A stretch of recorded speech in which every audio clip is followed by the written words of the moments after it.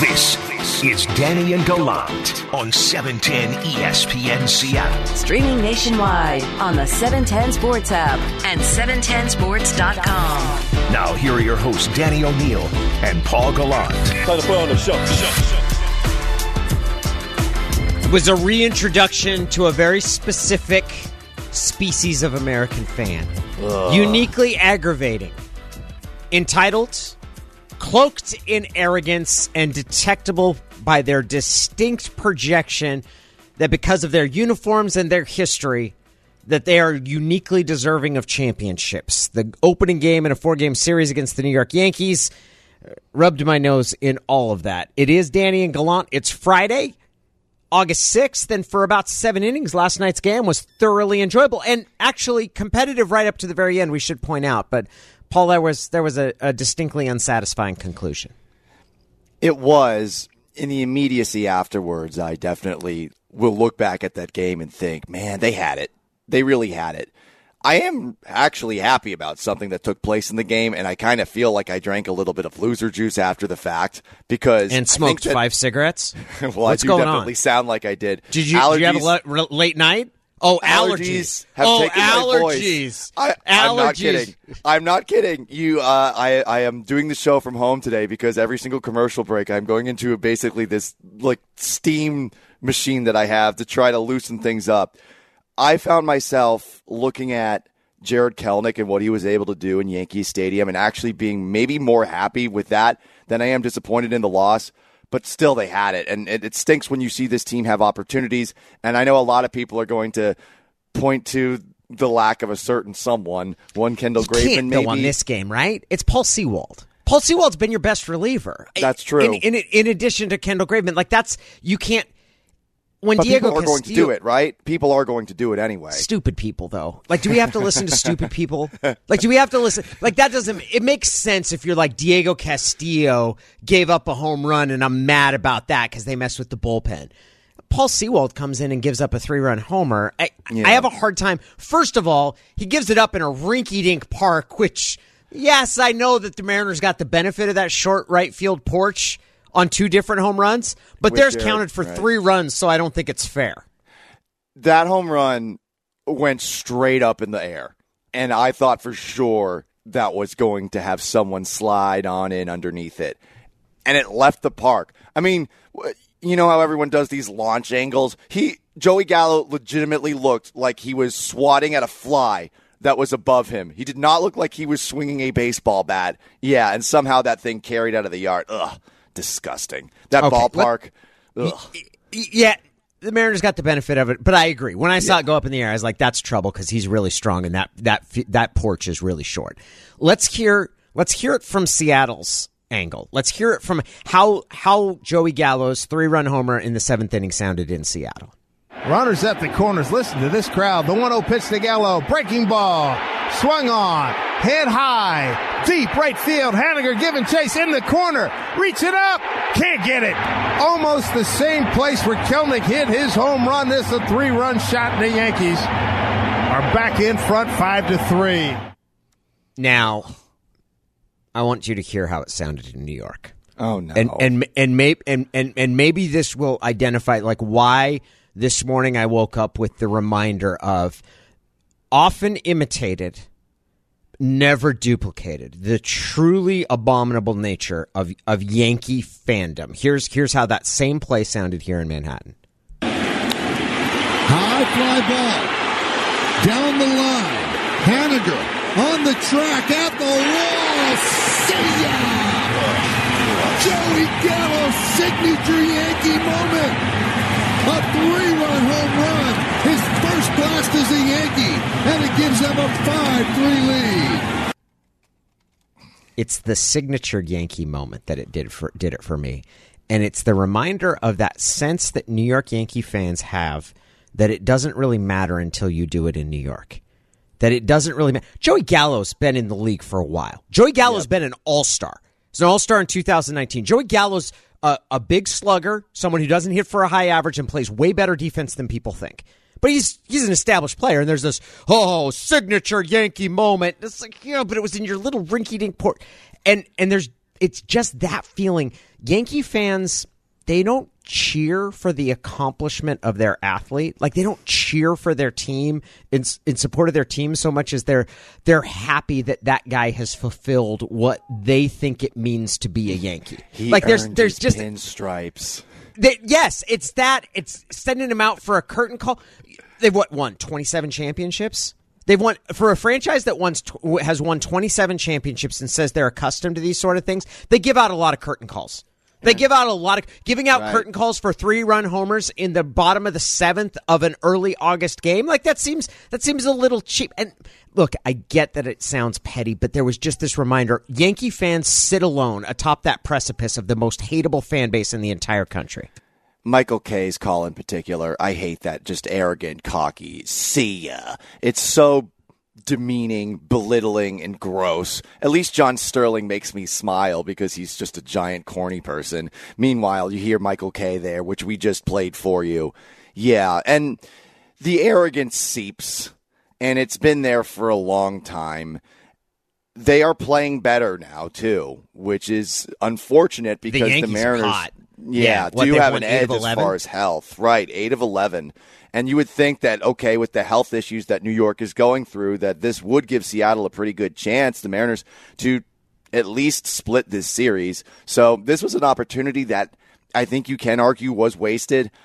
It's not like they didn't play well, but they still have that one problem of, if you're going to ask for them to give you a lot of offense, more often than not, you're not going to get more than 5 runs. Like, that's pretty much the high water mark for this team as far as scoring goes.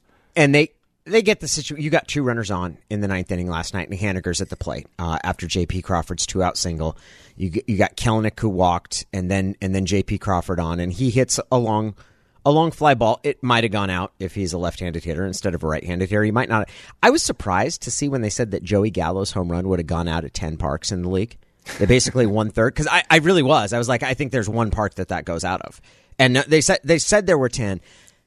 I think you're right about the diagnosis of what happened, because you can't expect your bullpen to be perfect every single game, right? And the Mariners' bullpen has been perfect more often than we could reasonably expect. So the idea that he gets taken out, that Paul Sewald gives up a home run that just clears a short outfield porch against a hitter like Joey Gallo, like that is going to happen. So the reason they lost this game, well, it could be that they had a couple solo home runs while the Yankees had a 3-run shot, or you just look at it and say their offense really didn't score enough points, didn't score enough runs.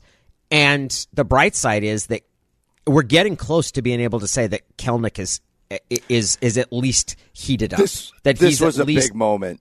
You know what? If New Yorkers are going to make New York, you know what? Yeah. I mean, for him, this is a big stage for him. There are a lot of people that are in that crowd. I'm sure there were some Mets fans that were in there that saw him, and this was where he was going to make his debut before the Mets obviously traded him to Seattle. And he steps into that ballpark. That is a place where you would wonder how someone might fare. It's always overstated a bit, but it is something else to go up against the pinstripes in Yankee Stadium. And for a guy who clearly feels himself, he was really feeling himself last night. And it wasn't just the home run. It's the single. It's drawing a walk-off of Aroldis Chapman in the 9th inning. It's the really alert play that he made to jump over a ground ball right underneath his legs that gave the Mariners an opportunity to potentially win that thing. Do you think Torres was thrown off by that? Because I thought he was. I thought it affected Torres. We're going to have a lot for you in the show. Stone Forsythe, Seahawks rookie tackle, is going to be with us at 7:45. Our coverage from Seahawks training camp is brought to you by Precor Home Fitness. We'll have the professor along in just about 5 minutes. I do just want to say, like, the Yankees sit alone atop that. If you're going to list the most annoying fan bases in the country, for me, it's Yankees 1, Notre Dame 2. Notre Dame's 2. Yeah. And maybe that's because I'm a recovering Irish fan, and I've got some members of my family who are insufferable Irish fans, and they don't win enough. But I think if I'm going 1-2, the Lakers are top 5, but the Lakers have gone through enough hard times recently that I feel like it's kind of knocked them off their perch. I also find Pittsburgh Steelers fans to be fairly nauseating. The Red Sox are up there, but the Yankees are number 1 with a bullet. I'm surprised you didn't put the Patriots at number 1. I know enough. I know enough people that root for that team. I'm not sure if Patriot fans. I don't know if Patriot fans. There's certainly more of them than Astros fans, but I don't know if they annoy me enough. I don't know if they're that much more annoying beyond Astro fans to qualify for being at the top. The paranoia and the constant seeking of approval that they don't need from other people for those two fan bases has been something else. And I would know. Multiple calls. Or does Paul have the Graz mic this morning? No, Paul's playing hurt, so don't you give him a hard time. He's playing hurt. Blowhard coach, Danny. He says dumb stuff like Paul. It's Danny and Gallant. It's time for us to get to front page news. This is the front page. Today's top 2 stories and why they matter. Every morning at 7:10. Get what you need to know to start your day right now. KJ Wright visited the Raiders yesterday. He left without signing a contract. I got to say this. I'm kind of disappointed. Not that he was interviewing with the Raiders, but that he hasn't found a spot yet. Yeah. I kind of feel like the writing's on the wall a little bit for him, and maybe it'd be better for every. I'm kind of puzzled at what's going on with him. We know that the Raiders have a former Seahawk coach on their coaching staff. We know the Cowboys do too, and that we're still waiting for him to sign is strange because neither of those teams have good defenses. The Raiders' defense was a liability last season. We all saw it in action in that game against the Miami Dolphins, and the Cowboys' defense was too. Both teams could use KJ Wright. I'm assuming that whatever they are offering him is something that he wouldn't want, because I feel like he would have been swooped up in an instant just given how good he was last season. Doesn't it give you the sense? Like, here's what I wonder. If the Seahawks have offered him as much or more than anybody else, and he's not happy with that, and he's hoping that somebody else increases their offer, and that it's just not happening. And for his sake, that's a bummer, because he is coming off of a great year. And I can understand why Seattle's not seeing an offer. They've got some younger players that they'd like to get on the field. It's a bummer for me that he's not finding any of the interest that he would want to have at a national level. It is for me too. We both like him a great deal, and he is, I think, the consummate professional. I really hope that he ends up somewhere very soon. Honestly, I kind of hope that he ends up back with the Seahawks. I'm very curious to see how the rest of training camp goes. And if maybe Seattle looks his way again and says, you know what, we could definitely use your services this year, but it might require an injury for them to make that phone call. The front page. Yesterday, Jerry Dipoto, Mariners general manager, joined us for the Jerry Dipoto Show, and we asked him about the timeline for Mariner reinforcements, specifically Kyle Lewis, among others. Here's what the GM had to say.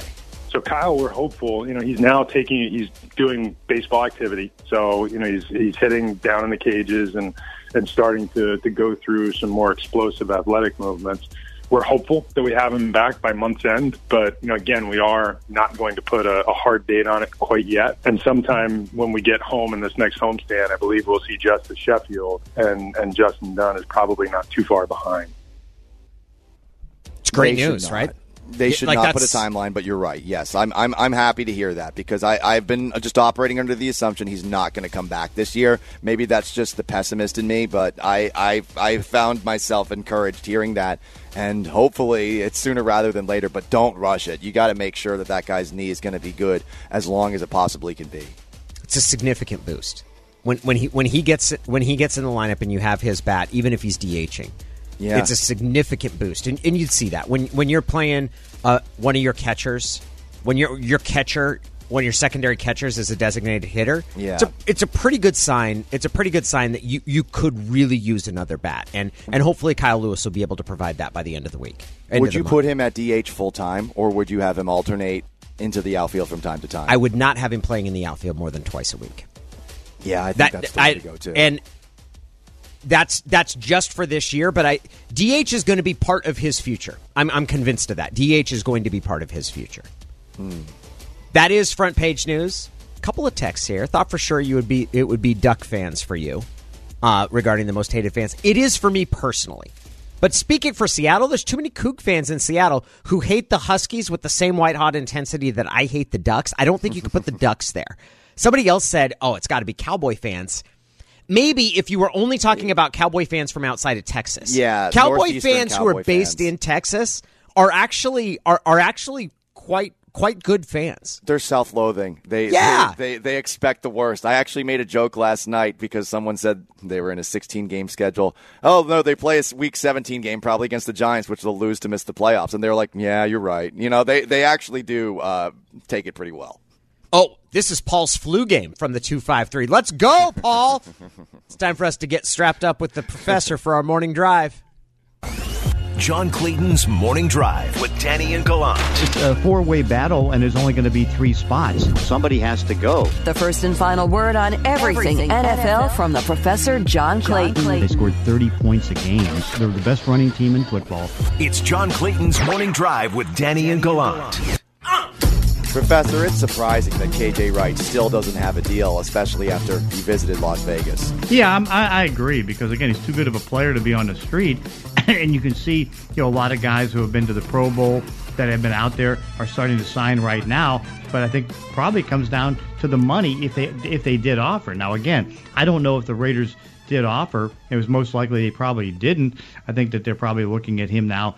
If there's an emergency need for an outside linebacker, they would bring him in. But, like, for example, Gerald McCoy just signed for a little bit over $2 million. I mean, you see a lot of other deals in the maybe the $1 million range or $1.5 to $2 million range. And so I don't know if it's a matter that he doesn't like the money that would be out there. He doesn't like the opportunities that would be out there. And, again, understanding that half the league right now is a 4-3 and half the league is a 3-4. He doesn't fit into a 3-4 defense. But, no, I'm surprised because he's too good of a player to be on the street and not getting a deal. John, let's switch attention a little bit closer to home with the Seahawks. I keep asking you this. Should we start getting worried about no deal for Jamal Adams and Dwayne Brown? I mean, again, it just takes time. I mean, you got cap down 8%. 182.5. I mean, you know that he's going to be the highest paid safety. It's just how high is he going to be paid at safety? Still optimistic that something's getting done. Maybe it's taking a little bit longer. But no, I don't think you start to worry. But again, I mean, at some point they need to get something done because, he and Dwayne Brown are part of a hold-in. Not the hold out, but the hold in the sense that they're not practicing because until they get a deal, they don't want to risk their body to injury. But I think this team needs to move ahead and get this deal done. Are they waiting on Dwayne Brown until Jamal Adams gets done? I think are they so.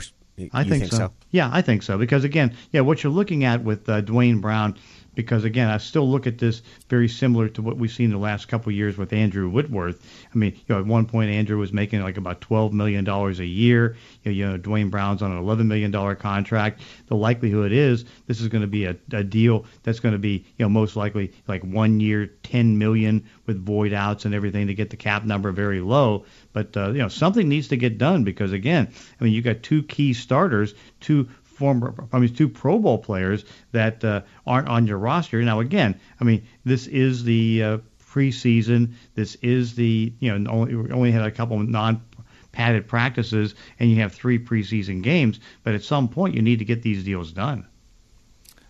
Professor, things are not going so well for my guy, Joe Judge in New York. We saw another player, Zach Fulton, become the 3rd Giants player to retire in 4 days. What do you think New York front office might do about all of that's happening right now? Because clearly it's starting to get embarrassing with the guys who are starting to just walk away from the team. Agreed. And again, what you wonder about is that are we seeing too much Matt Patricia in Joe Judge? I mean, you saw earlier in the week they had the fight where 90 players were basically all fighting each other, and Daniel Jones was on the ground underneath all this big pile of guys pounding each other. And so what you kind of wonder is like, hey, is Joe just becoming a little bit too much like Bill Belichick, too much like and again, if you don't win, I mean, you don't have that following that's going to be there that Bill Belichick has, because at least Bill Belichick may not be the best in dealing with players, but again, he wins. And so it's got to be concerned because technically you can almost say there's 4 because Travis Benjamin, I think he's thinking about retirement right now, and that's after having an incident where Joe Judge came over to him with the general manager, and basically they said to him, it's like, hey, you're too fat. What are you doing? It's like we signed you to be a tight end. You're 20 pounds overweight. what are you doing? And he says, well, I just had workouts and trying to get stronger and all that stuff. And they get into a fight on the field with Benjamin, and he gets cut. And so it's like, okay. And so now 3 retirements. This is crazy. Not only that, you had Jason Garrett, who I've always understood to be a pretty mellow dude. Like he's not. He had some sort of. He wrote "fight" on his shirt in a black marker, so it said "fight!" above the Giants. Right. He does a press conference, and then when he gets done, he says, "Good to see you guys," and he kind of pauses, and then he says, "Good to see you guys." Here's a response. He says, "Good to see you, Coach. That's how we do it." And it's clear that he's kind of feisty with something. I've seen a couple reporters say, "Oh, he was playfully joking because no one said good to see you too." But it kind of sounds like he's asking people to call him coach. It was extremely awkward, if nothing else. It seems like there's a lot that's going sideways there already. Yeah, it really does. I mean, and of course, Garrett can be a little bit different as far as how he deals with things, but he's a level-headed guy. I think he went to Princeton, smart guy, all those different things. But in the end, you kind of wonder, it's like, well, what's going through your mind here? You just want to be called coach. Well, it's like they call the head coach Joe when they ask him in press conferences. They call the general manager Jacob when they have him in press conferences, and he just wants to be called coach. Yeah, it's just kind of unusual to see how that's going. And right now, the Giants are kind of an unusual team. Whose Hall of Fame speech are you most looking forward to this weekend? I don't know if it's going to be. I think Bill Cowher is going to give a good one. Certainly, that there'll be something good coming out of Edgerrin James. The one thing is, and again, in my normal years, which of course this is still not a normal year because of the pandemic, is I usually don't watch or attend the Hall of Fame speeches because at this time I'm usually going to training camps of other teams, and this is such a good weekend to hit other teams' training camps. I mean, if you're let's say close to Canton, you're going over and you're seeing what would be if the Steelers weren't playing on a Thursday night, you go see the Steelers camp, or you go to Tennessee, you go to Indy, all those different teams. But the one thing is it's going to be a little bit different because you have 28 guys over the weekend that are being going into the Hall of Fame, 20 on Saturday and 8 on Sunday. But again, the speeches are going to be good, but they all have to be limited to about 5 minutes, which is almost going to be impossible. There's a really funny segment I saw on Seahawks.com where Robbie Tobeck was talking about Steve Hutchinson's notebook and the copious notes that Steve Hutchinson would take even like 6 years into his career. And Robbie was looking over and he's like, dude, we've run the same stuff we've been doing for 6 years. Like, what are all these notes that you're taking? So he waits until Hutch leaves. His notebook's in the locker. He opens it up and there were a bunch of sketches. Like there's a picture of a hamburger. There's a picture of one of the coaches as a piece of macaroni. Like all of this different stuff. It was pretty. Awesome. It was pretty funny. Professor, thank you very much. We hope you have a great weekend. We'll look forward to hearing you taking calls tomorrow, 8 to 11. No, 8 to 9 because we got Mariner baseball with the Yankees. 8 to 9 tomorrow with the Professor. So you're going to have to get up early. An hour of power with him. John, thank you so much. Okay, thanks. That is the Professor. You can hear him again most afternoons with Wyman and Bob, although this week it's been preempted most often for a little bit of Mariner baseball. Pete wants Russ to get rid of the ball more quickly. That is clear. Why is he making such an emphasis of it? We've got the answer next. Contractors. You're listening to Danny and Gallant on 710 ESPN Seattle. Now, here are your hosts, Danny O'Neill and Paul Gallant. This is indeed Paul Gallant, no matter what the haters may say, and his smoked out voice from allergies. So, something we've been hearing a whole lot out of training camp and seeing a whole lot out of training camp is that the Seahawks are making an emphasis on getting the football out quickly. Quick passes, short passes. Russ is not, at least supposed to, hold on to the football particularly long, though at Wednesday's practice there was a moment where Bobby Wagner said, you got to get rid of the ball at some point. And Danny, you heard something from Pete Carroll that makes you feel like what they're doing right now is definitely something we'll be seeing in the regular season. Well, they're certainly talking about getting rid of the ball. When we talked to Pete, at the end of the offseason workouts and talked about cutting down the number of sacks, Pete's answer was, we got to work on, it's a lot, we got to work on getting the ball out quicker. It's the most direct he's ever been. And here's his answer to a question from Aaron Levine when it comes to sort of the improvement of the offense. Pete's being more direct with his quarterback than he ever has been publicly. I don't know what he says behind closed doors or how he talks to Russ in the locker room, but this, in terms of his public statements, is much more direct than he's ever been. I think that to be a 70% completion guy, I've been saying that for years. I keep throwing it out there, Adam, and challenging to get that done. And we got to be more efficient with the ball. You know, I don't want him taking those losses because it's so difficult to overcome those. And so we're hoping that the efficiency of the throwing game will be such that we won't take as many minus yardage plays, you know, and we can keep taking advantage of all the plus things that come from the throwing game. What's he talking about there? He's talking about taking sacks and the sort of the boom-bust nature of some of Russ's scrambles, right? In which I've chalked it up, that's the cost of doing business. Russ has huge plays that come out of some of those, and sometimes he takes some losses. He doesn't throw interceptions, to his credit, but sometimes he'll take a 12-yard loss on a sack. It's not even like a 6-yard loss where your protection wasn't set. It is a full-on, you're going to have to punt if that happens on second down kind of loss. Pete's being more direct than he ever has been with Shouldn't he be? Wanting his quarterback to get rid of the ball sooner. He should be. I mean, especially when you put the context of this offseason into what they're trying to do right now.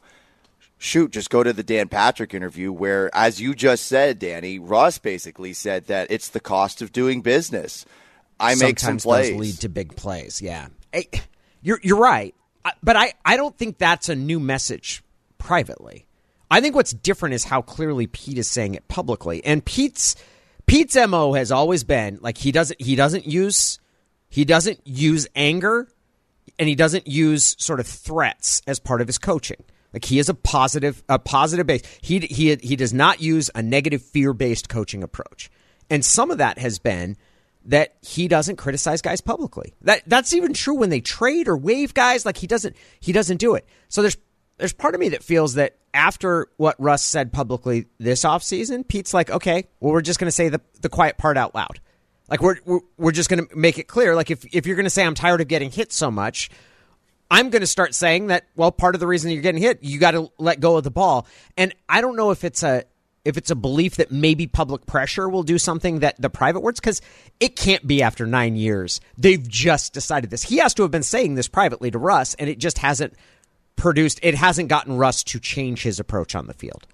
It probably didn't quite click with Brian Schottenheimer's offense, number one. But I also think that maybe the reason it's coming out like this is because of the way that things came out publicly for Russ, right? This offseason, and maybe this is his way of fighting back in a different way, of course, not necessarily confrontational. But God, I hope it's not fighting back, right? Like I hope it's sort of result-based, that he's hoping this will have an effect, and maybe the words said publicly will reach Russ, rather than, okay, laundry's coming out, because that doesn't sound like a healthy situation if that's the way it's going to go. Or he might just be being transparent here and telling us what they are prioritizing, because we all see it. I mean, if you're out there, you have seen the Seahawks seemingly focus specifically on those short passes to a point where DK Metcalf's barely being involved.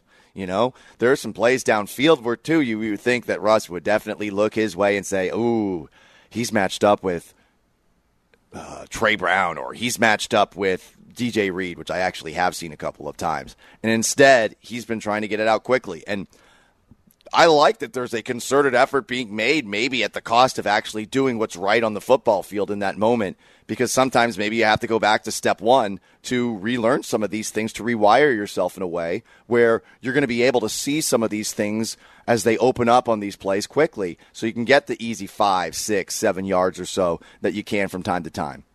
There's a danger here, right?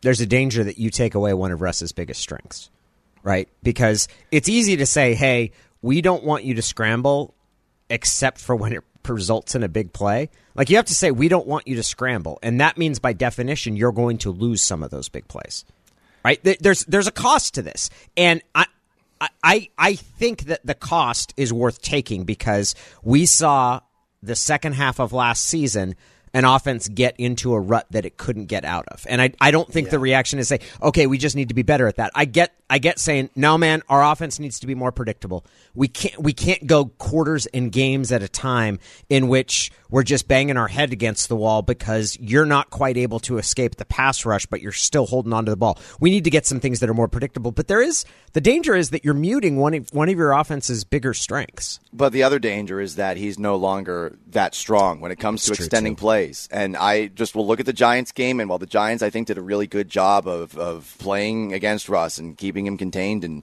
things, that used to not be something that was a problem for him. He used to be able to, I think, escape that a little bit more quickly than he did. And I would just, as the comparison, don't necessarily look at Russ and say, oh, he's not mobile anymore, because that's just not true. But I would just make the comparison to what you see out of Patrick Mahomes in the Super Bowl and how amazingly elusive he was in that game. I mean, that he was able to evade some of the sacks that he did and that ridiculous incompletion passes that I've never seen before, like, wow, that's a highlight. It's an incompletion. That's something that Russ probably could do 5-6 years ago. I don't know that he can always do it now. And when you can't always do it, you got to change things up.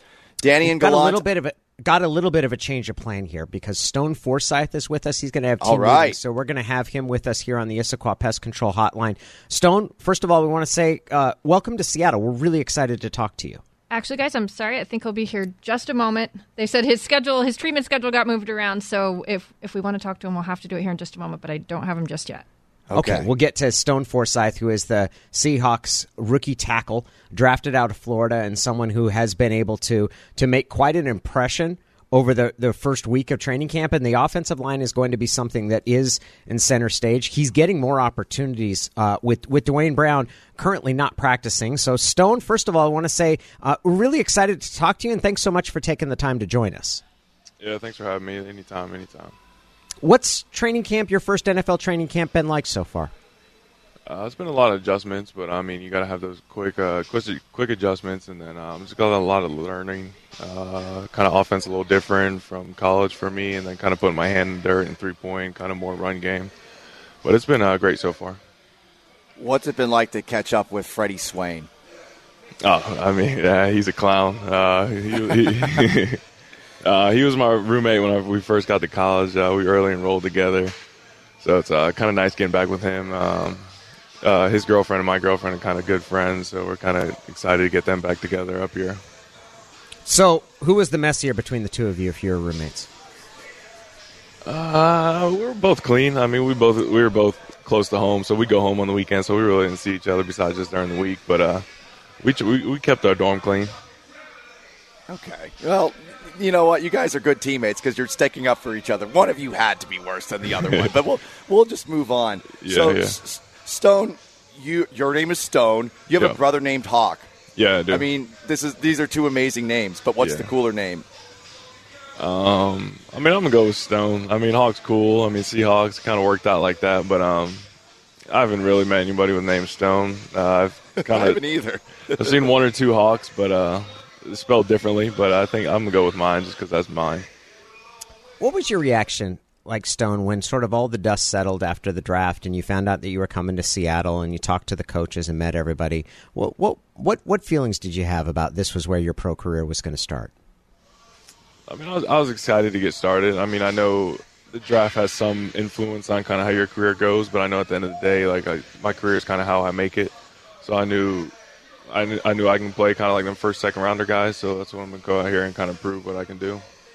It's one of the hardest things I thought about when you're coming out of college to have kind of this very sort of public selection process and some disappointments that can come with that and some excitement, but it's really the start of the journey. It's not an end. And I know that doesn't always feel that way for guys who are in the draft because that's something you've worked so hard toward, but it's really what matters most is kind of what happens next for you going forward, what you make out of this opportunity.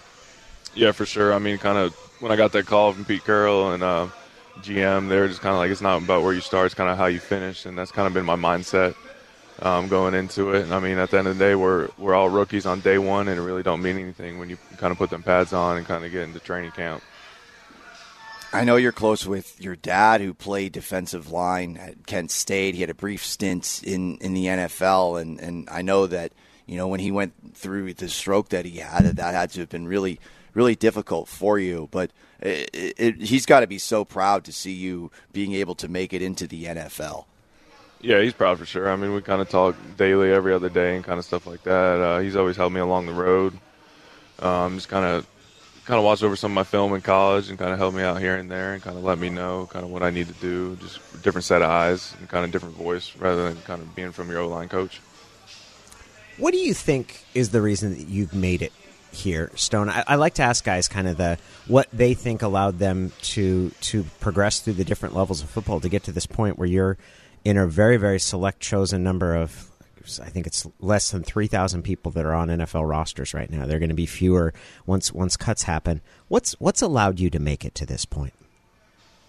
I mean, I just think just kind of my God's gift, kind of just this size. You can't really coach size, but then just kind of my passion behind the football and just kind of I care what I put out on the field and kind of proud of what my work is. So I just kind of have that chip on my shoulder, kind of just don't want to put anything too bad on there and just kind of show what I can do and just keep improving every day. What's something about playing offensive line that the average person would have no clue about? I mean, I think it might be the only position in any sports out there that you can't see the ball. I feel like every other position you can see the ball and you're kind of attacking the ball or defending it. So we're the only position we don't know where the ball's at. So I think that's kind of a unique thing. My last question for you, Stone, and we have Stone Forsythe, Seahawks rookie tackle that's with us. You're getting an opportunity to be around one of the best in the game, in Dwayne Brown. Mm-hmm. What are the things either that you've seen from him prior to getting here, or things impact that he's made once you've gotten here and gotten a chance to meet him? I mean, I just kind of watched some of his game, kind of with the install tapes. Just kind of like he's one of them seasoned vets. Kind of some stuff he does may not work for everybody else, but it works for him, and just kind of realize he has his own ways and how he does stuff, but I mean they work, and he's just kind of helped me out through practice. Kind of once we put the pads on, he's kind of let me know what I need to work on, and I'm just out here trying to earn his respect and kind of show him that I can do it. Stone, I'm tempted to try to make a corny play on words about you becoming a rock on the offensive line. Instead, I'm just going to say we're really excited to have you in Seattle, and we really look forward to seeing what your career becomes here. Welcome to Seattle. We're so glad to have you. All right, thanks. Thank you for having me. Thanks, Stone. All right. That is Stone Forsythe. We'll be back. It's Danny and Gallant, our training camp coverage brought to you by Precor Home Fitness. You're listening to Danny and Gallant on 710 ESPN Seattle. Now, here are your hosts, Danny O'Neill and Paul Gallant. Really cool to have Stone Forsythe with us. That was awesome to talk to him. Yeah. I've got a question. It looks like they've just changed it. This morning, the center story on ESPN.com was about Messi leaving Barcelona. Oh, it's like, is Messi really leaving Barca? What happens next? What? Where have we gone to as a country? Like, training camps are open. Yeah. Baseball pennant chases are happening. Mm-hmm. I know Messi's a big deal globally. It might be the biggest global, but he doesn't play in America. Won't play and yet in America. He's still, and yet he is still, I think, an international icon as far as athletes go. He's the nobody best in America soccer cares player about of our generation. Nobody in America cares. He certainly doesn't belong on the front. He doesn't belong on the front page of ESPN.com when the day starts. This guy is signing like billion-dollar contracts. I feel like this is the one guy that does sort of transcend internationally. It's him and Ronaldo. Outside of that, I'm with you. If it was some other random dude, I think it would be different. But Lionel Messi, come on, man. That's the best soccer player in the world. How many league titles has his Barca team won? Do you know? All of them, I'm guessing? No, who knows? I don't care. Nobody cares. Come on. It's August. Training camp season. But what headline's going to be better than that? Like Matt Nagy saying that, yeah, Nick Foles trade talk, it's really boiling all of a sudden. How about this? Joey Gallo with signature Yankee moment homering against Paul Sewald in playoff chase. That's a bigger deal in our country, right? He earned his pinstripes last night, that's for sure. We had this conversation about the most insufferable fan bases. I've got the Yankees clear-cut number one. absolutely on top, no doubt about it. I'm surprised you went with them number one, though. I am surprised by that. I generally just don't like New York sports fans in general, so I kind of lump them all together. But, see, I think Yankee fans stand alone. Knick fans are great. Knick fans are awesome. Giant fans are fairly insufferable. But Jet and Met fans and Islander fans, those people are salt of the earth. There's nothing wrong with them at all. Number 2 for me is Notre Dame fans. Then we get into kind of a conglomeration in which I could see Steeler fans, Laker fans, Celtic fans, Red Sox fans, Duke fans, and Patriot fans. Would you lump all Boston fans in together as one? It's a fair point. It's a fair thing to ask. I think Red Sox fans are worse than Patriots fans. I feel like Red Sox fans don't care as much as Patriot fans do. I think it's changed over the last 20 years. I say this as someone who used to live in the area. I would put the Patriots at number one because my big issue has always been with people that grew up in the same area as me. Why do you need to be liked by everybody else? Embrace just being the worst instead of feeling this paranoia, you know? So I would put them at number one. And I do think that you put them all together and it's tribal. I'll say this. The reason that I have Red Sox fans as worse than Patriot fans is Patriot fans are at least loyal. Red Sox fans dump on their players as soon as they leave. The moment those guys leave, like there is and there's a hatred of them that gets vented, like David Wright. Or there was one year where the Red Sox collapse and all of a sudden, there's stories in the newspaper about Francona having a drug abuse problem. That's why I stopped rooting for the Red Sox, actually. And then it was 3 pitchers who were eating fried chicken and playing video games and drinking beer during games. I was like, what sort of turntail, just absolutely hating on your own guys? Francona should have been an icon there. The organization is the one that leaked it out, though. To me, that's more an organization thing than it is the fan base. The fan base, I think some people were like, what? Come on. And it's sort of changed the dynamic of the way that they're, I think, appreciated there. But outside of that, I'm surprised that you have Notre Dame up as high because they've taken in the shorts so many times. Yeah, but they have to know their place now. They don't. They do. They absolutely do not. Whether it's their national TV deal, like they think they matter. They think they're on par with the SEC. Like, and at least I'll say, like, SEC fans are annoying, but at least they're good. Like Notre Dame fans, their team doesn't play well enough to back up that sort of swagger that they have. I love them. I think Texas A&M Notre Dame fans? You don't love Notre Dame fans. Oh, you're talking about Texas fans. Texas A&M fans are. I wouldn't want that life. I don't. That's a horrible life. You're like the third most relevant team in your state, and you're just bitter about it. But imagine watching a game with them, and they all start doing these like culty chants together, and you're at a bar. You're not at the stadium. It's like you're like, whoa, get away from me. Also, the Seahawks have to pay them for the 12 flag. Yeah, I think they pay him about 25 cents. I think they pay him. I wanted Paul Allen. Like, this is honest to God. When Texas A&M sued the Seahawks, I wanted Paul Allen to buy the school, immediately announce that he was disbanding varsity athletics, that it would only be intramurals going forward, and saying, I'm changing your mascot to Rednecks. Like, that's just how it's going to be going forward. It's Danny and Gallant. We're going to bring in Michael Bumpus. He joins us for the next hour, starting with Blue 42 next.